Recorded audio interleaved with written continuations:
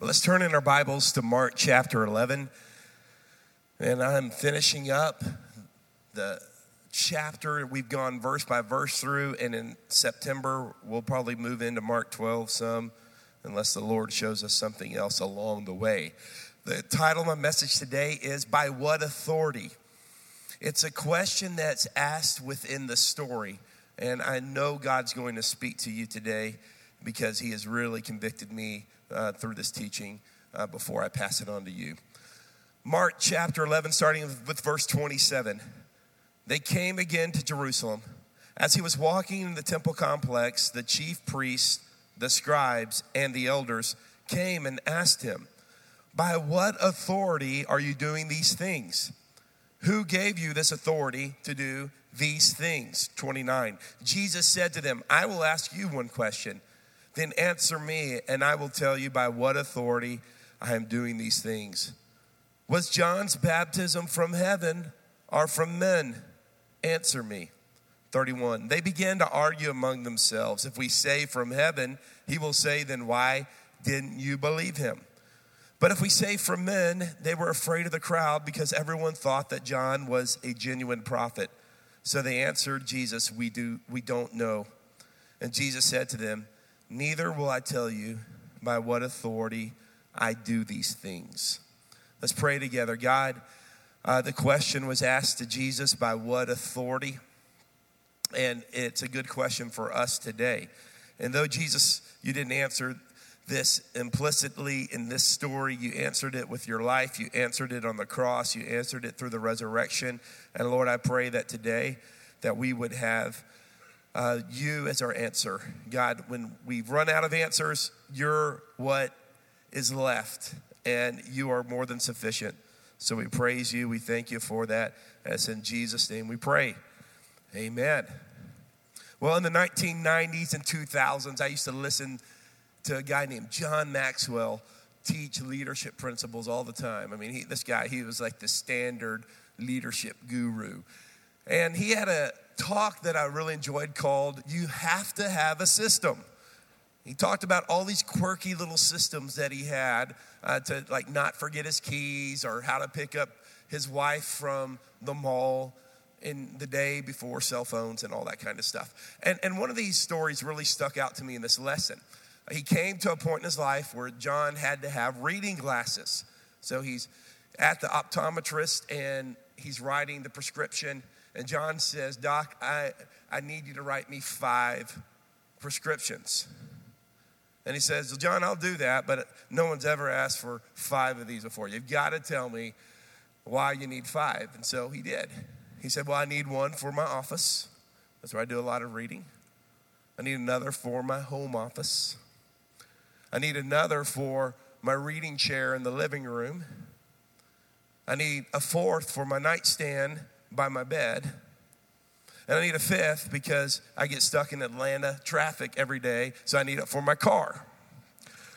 Now that's a system, is it not? You understand why the optometrist said, I just got to know. Because whenever we encounter something we've never seen or heard before, it's a logical question to ask why. And Jesus came and disrupted everything. And so the religious leaders were asking why. The religious leaders were the ones who were holding to the Jewish customs and the Jewish law that we now know pointed to our sinfulness. It didn't really point to anything that gave us life. And Jesus came and began to disrupt that whole religious system. And so we see here in verse 27, you can look on the screen, it says, they came again to Jerusalem. As he was walking the temple complex, the chief priests, the scribes, the elders. So this is like the trifecta here of religious leaders. Everybody came and asked him, by what authority are you doing these things? Here's the first thing I want you to write down. This is kind of like preliminary points before we get to the real points. We question what we do not understand. Write those blanks down if you're taking notes. And I want you to understand this because the question they asked wasn't necessarily a bad one. Just like the optometrist asked John Maxwell, why do you want 5 prescriptions? They're coming and saying, why are you doing this? And they're asking a really good question. They're asking the question, by what authority are you doing this? And that's a question I've asked before. We had a lady come into this very room one time who was a very disruptive force. She was not drawing attention to Jesus. She was drawing attention to herself. You know, we don't have soft music here, all right? Okay, I mean, we rock it out, you know, or they rock it out. I tell them to do hymns every Sunday. I have no control. So all of you that love hymns, I'm with you. You know, I'm here to just hear hymns and preach the word. This contemporary stuff, that's their problem. But anyway, boy, I'm a politician at heart, am I not? Right. But we don't have soft music. We have loud music. Well, this lady was so loud that people heard it out in the lobby over the music. I mean, so I pulled her aside and asked her if she could quiet down, and she got offended. We went to the lobby, and so she's like, I got a word for this church. So I asked her this question. I said, who's your pastor? What authority are you under? When I asked her that question, she took off for the parking lot. It wasn't necessarily a bad question, you know. The question is like, what authority are you under? Now, the problem with the religious leaders who asked Jesus this question is they knew the answer. Jesus was claiming to be the Son of God, claiming it with his words, claiming it with his healings, and they didn't like the answer. A lot of times we ask a question that we ask a question, and then when we get the answer, we don't like it. So what do? And here's a second blank I want you to write down, is we begin to disparage what we don't like. And it's real important, and this is kind of extra credit before we get to the heart of the sermon today. I want us to be aware of this, because when God begins to move among his people in ways we haven't seen before, and we question it, and we realize that it's still a good thing, it's the gospel, it's still in the bounds of Scripture, we just don't like it, we can wrongly begin to vilify and disparage that which we don't prefer. And I think it's important that we understand today, when you begin to understand where our authority comes from, we can understand that style and culture, we don't have to vilify that. If people are preaching the gospel and they're preaching Jesus and they're preaching the Bible, it's okay if we all have different customs and cultures. I think one of the things that has just been a waste of energy for the American church is all the infighting we've had between churches and denominations, and then churches within the denominations. It's just silly, is it not? One thing not all of you have heard, something that I taught to the Forward 101 class, but this is new language for our church and our elders that we talked about. We consider ourselves a three-streams church, meaning we have represented in our church the evangelical stream, charismatic stream, and the liturgical stream. That means if you want all of one of those streams, you may not be satisfied. If you're like me and enjoy and appreciate aspects of all three streams, this will be a place that you will really enjoy. Now, that gives us a unique standpoint to appreciate the wider body of Christ. But even if you're part of a church that is focused on just one of those streams, we should not disparage, speak against, degrade, slander. People have different customs as long as they have the same Jesus. I mean, it's all about Jesus. It's all about the Scripture and what Jesus wants to do. Now, that's all extra stuff, and I really didn't have time to give it to you, but the blanks were there, and I had to fill them in, right? If the blanks are there, we have to fill them in. What I really want to talk to you today is about this concept of authority. Jesus, his authority was questioned, and in this particular context, he doesn't answer them. He chose not to answer them, but he answered them many other times in scriptures you'll see today, and he answered them with the resurrection and claimed very clearly to be God. And I want to talk to you about this concept of authority. When I was a young minister, and some of you still think I'm a young minister, and I want to say thank you.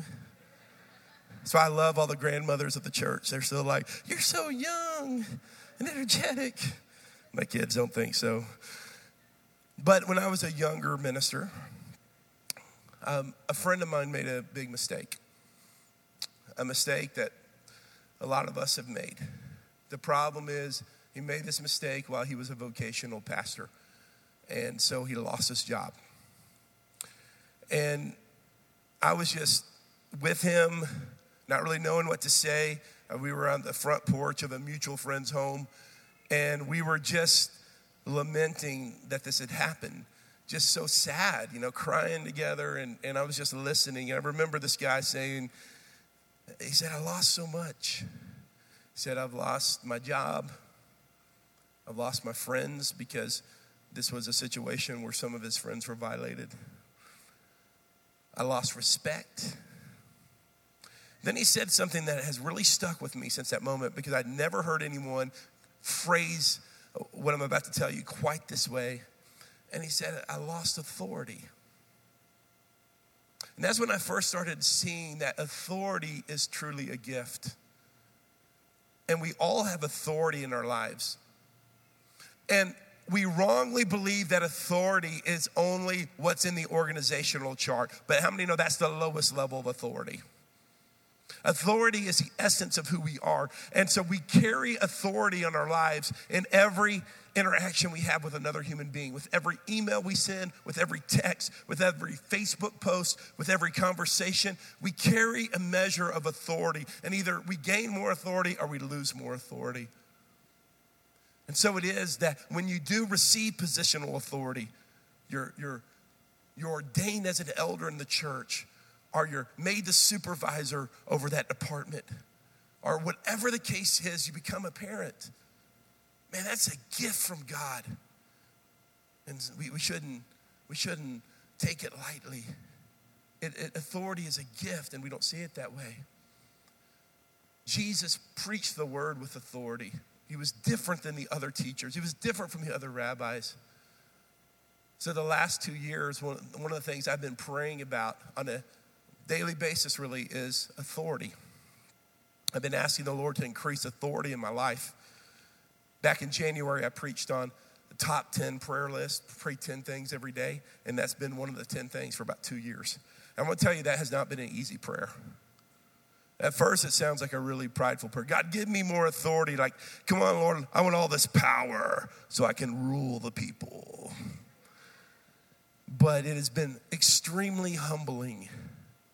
It has caused me to live much more introspectively. It's caused me to give much more evaluation to my life and to understand this important concept of authority and what a gift it is to us and how fragile it is and how easily we can lose it and then we can regain it by grace, and that whole ebb and flow, and how it is that we run from it, but we need it. There's so many aspects of it.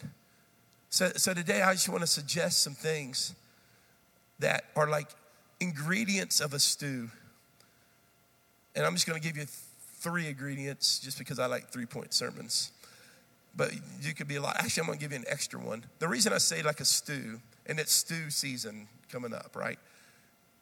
The temperature drops below 70. It's chili time. It's taco soup time.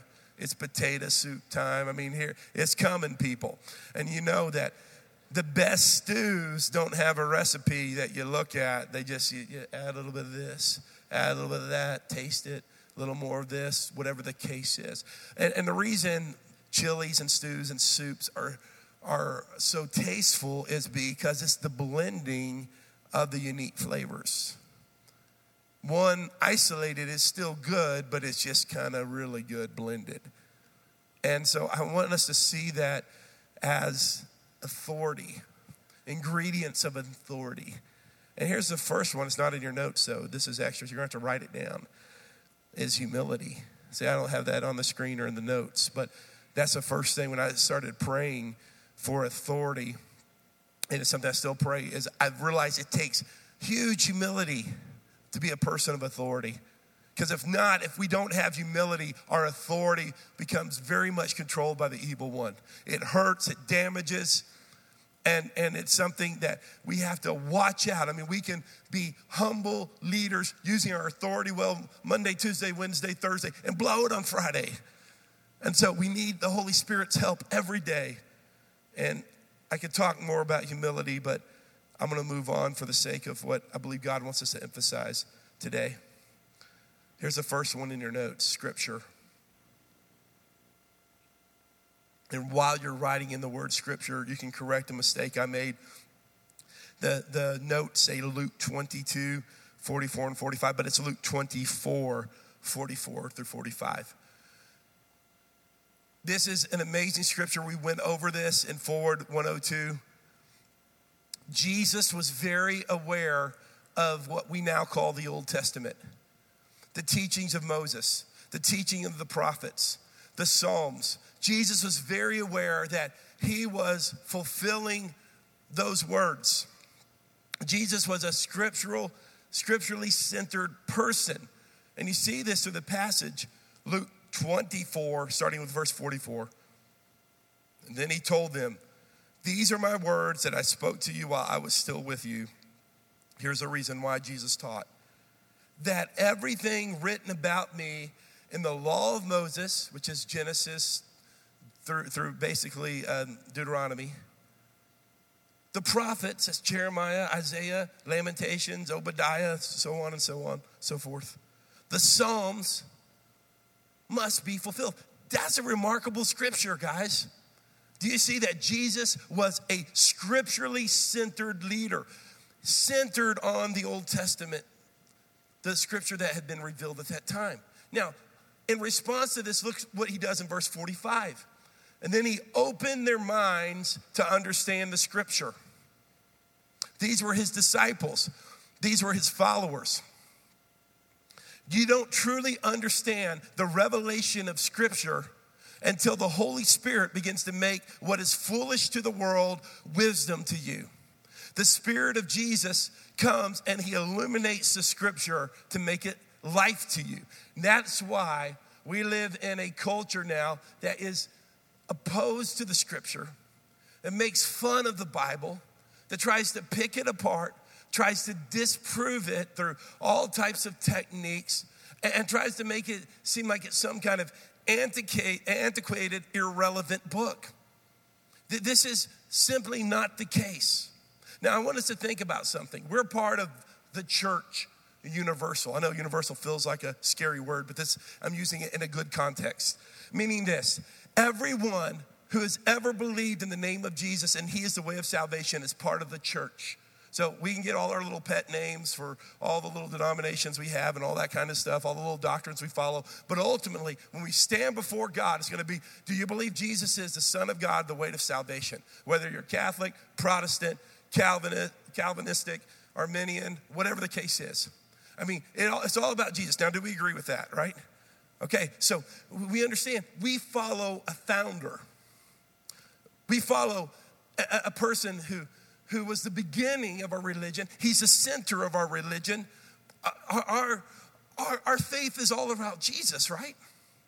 So if we're going to find authority, wouldn't it make sense that we would go back and investigate what our founder said? These, my friends, are the Gospels. Matthew, Mark, Luke, and John were with Jesus, saw Jesus, and their biographies have been tested, and the church fathers for 2,000 years have said, these 4 books, these Gospels are God's word. They're the stories of Jesus. The Old Testament led up to Jesus at the pinnacle. And then Jesus made a mess of everything in a good way. And then from the Gospels, Paul, Peter, James, they have been explaining what Jesus did. It all goes through the cross. The cross and the resurrection are the pinnacle. It's everything. So both the Old Testament points to Jesus and the New Testament points back to Jesus. So here it is. We go back to the people who were with Jesus, the original text, and then the people who were also with Jesus, Peter, James, John, others, who said, now this is what he meant. And so here is the foolishness of it. Culture wants to say, and culture now says, I'm not this weak-minded person who follows a single book.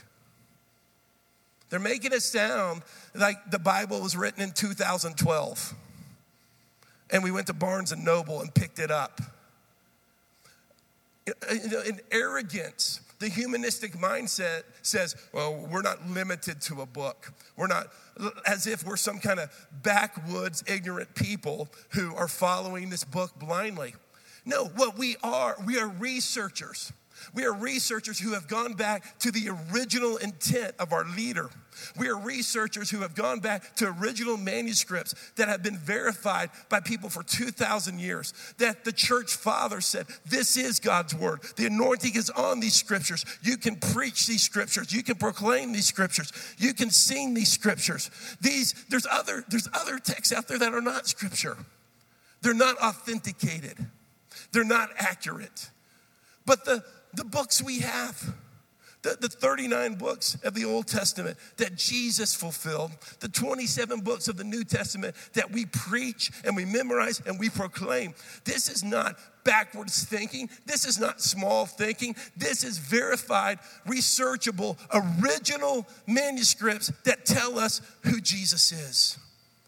Now that is a lot more stable than a group of people just saying, this is what we're going to believe. There's a movement today within Christianity that say authority doesn't come from Scripture. Authority comes from the community. We're going to decide what the authority is. No, authority goes back to Scripture. Now, here's the truth. I know churches interpret Scripture differently. But even if churches have differing opinions on the interpretation of Scripture, at least they're going back to Scripture. And in order to have this differing opinion, it must be based off Scripture to support Scripture. You can't just say, well, we don't like that part. We're not going to believe it anymore. Are you with me on this? Our authority comes from Scripture and who God is.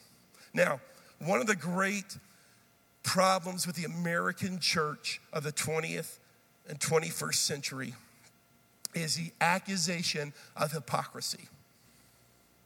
Meaning this is that we don't really live out what we believe. And as an evangelical preacher or a three-string preacher now, I'm going to tell you this is guilty.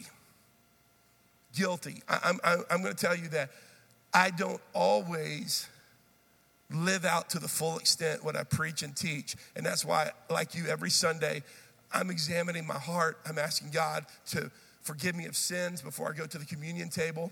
And you guys have seen me, you've probably seen me lose my temper with my kids or disrespect Beth. I've actually done that in the middle of a sermon. Or done things that fall short of the glory of God. So if the accusation is the church is full of hypocrites, I'm going to say guilty. That we're not perfect. And I don't want to be part of a church where everyone's acting like they got it all together and we're not authentic and we're not real.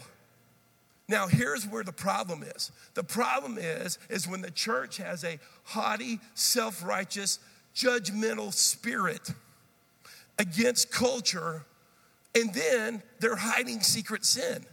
Now, that is the kind of hypocrisy that the world causes us to lose our authority. Here's the second type of authority. We talked about scriptural authority.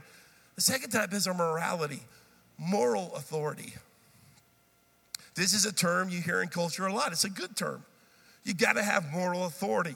Nobody wants to hear a speech or a policy or a principle from someone who's not living out what they're teaching. There's just something hollow about that. There's something empty about that. We have moral authority when we live something out. Mother Teresa had moral authority about care for the poor because she gave her life to Calcutta and the people there. When we live out what we're teaching, there's a moral authority behind it. There's a fullness. There's something real about it. So it is that a lot of times when we're not living out the scripture, we lose a sense of authority. We may know the scripture, we may understand the principles, but when we're not living out the principles, then we lose authority in our life. The stew's not mixing up right. Now, you know, if you listen to my preaching, that I don't preach a work-based salvation. Salvation is only through the cross. It's only by grace. It's only by Jesus. My morality is filthy rags before the Lord. There's no way that I can ever be moral enough to go to heaven. And I hope you understand that we preach a Jesus-centered, cross-centered salvation. But I also know this, is that if Jesus really did for me what I couldn't do for myself, if Jesus really broke chains that I couldn't get free of, if Jesus really did give me access to heaven when I was destined for eternity without God, if Jesus really adopted me when I was outside of God's family and I had no hope with him, if that's really happened, and if I understand that, it should affect my morality. It simply should. And I want to show you this through Scripture. 1 John chapter 2, starting with verse 3, says this. This is how we are sure that we have come to know him, by keeping his commands.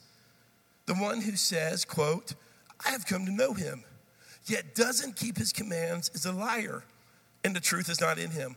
But whoever keeps his word, truly in him, the love of God is perfected. This is how we know we are in him. And it goes on and talks about the love that we have. Brothers and sisters, I want to be really clear on this. I want to be clear that Jesus is the only way to salvation. You can't earn salvation, but I also want to be clear about this. So the Scripture is clear that a believer's life is marked by obedience. Simply put, the fruit of a Christian, the fruit of someone who's been redeemed, the fruit of someone who is trusting Christ and Christ alone for a salvation should be a life of obedience. And when we judge the world and we cast judgment on other people's sin without giving judgment to the house of God first, and when we do so in a prideful, arrogant, haughty way, and then we have secret sin and we don't live that life, it does damage to the gospel. If you have the truth and carry the word and carry the Scripture, but you don't live a life of obedience behind that, your words actually hurt the gospel. And we need to understand that our moral authority really matters. And when we're not living life morally, then we can't be bold about the things we're supposed to be bold about. I remember there was a time when I thought I could never preach on marriage because I wasn't taking care of business in my house. I wasn't being the husband that I knew that if I came and taught you guys about marriage, it would be no good. I had no moral authority behind me. And then I told our marriage counselor that, and he said, well, Aaron, here's the good news. Most people who like to talk about marriage, he said there's less than 1% of people that have a truly compatible marriage, and they're the ones that like to teach on marriage. So the fact that you and Beth have been through struggles will actually help people. So watch out. You don't know, we may be in matching leather coats, with cheek-to-cheek marriage seminar coming up. You would hate that, wouldn't you? Right? I know Beth would hate that. But the point is, I had lost my confidence about talking about marriage because I didn't have a moral authority. My marriage wasn't good. Thank God it's at a good place now. Thank God through all the different tools the Lord's helped us, we're doing good now. So it is with our morality. There's areas of our life that we're not confident about speaking against sin because we're not following the Lord like we should. We know the truth of Scripture, but we don't have the moral authority. Now look at the Scripture in Romans chapter 2. And if you are convinced that you are, this is a description of how many Christians want to be. If you're convinced that you are a guide for the blind, a light to those in darkness, an instructor of the ignorant, a teacher of the immature, having the full expression of knowledge and truth in the law, you then who teach another, don't you teach yourself? You who preach, you must not steal. Do you not steal? You who say you must not commit adultery, do you commit adultery? You who detest idols, do you rob their temples? You who boast in the law, do you dishonor God by breaking the law? Now look at verse 24. All of that led to this scripture. For it is written, the name of God is blasphemed among the Gentiles because of you. This is here clearly talking about people inside God's family, outside of God's family, and the Gentiles represent that. The name of God is cursed because of our lack of morality. Because we spew the truth out, but we're not living the truth. And let those things come together. Let those things come together and be combined because the gospel truth is so powerful that it changes our lives. And when we have the moral authority, then we have the platform to speak the scriptural authority. What is the most difficult job in the world? What do you think it is? I'm studying education, and some surveys have said presidents of small colleges because they have to raise money, manage faculty, deal with government regulations. Some might say the president of the United States. I mean, who would want that job, right?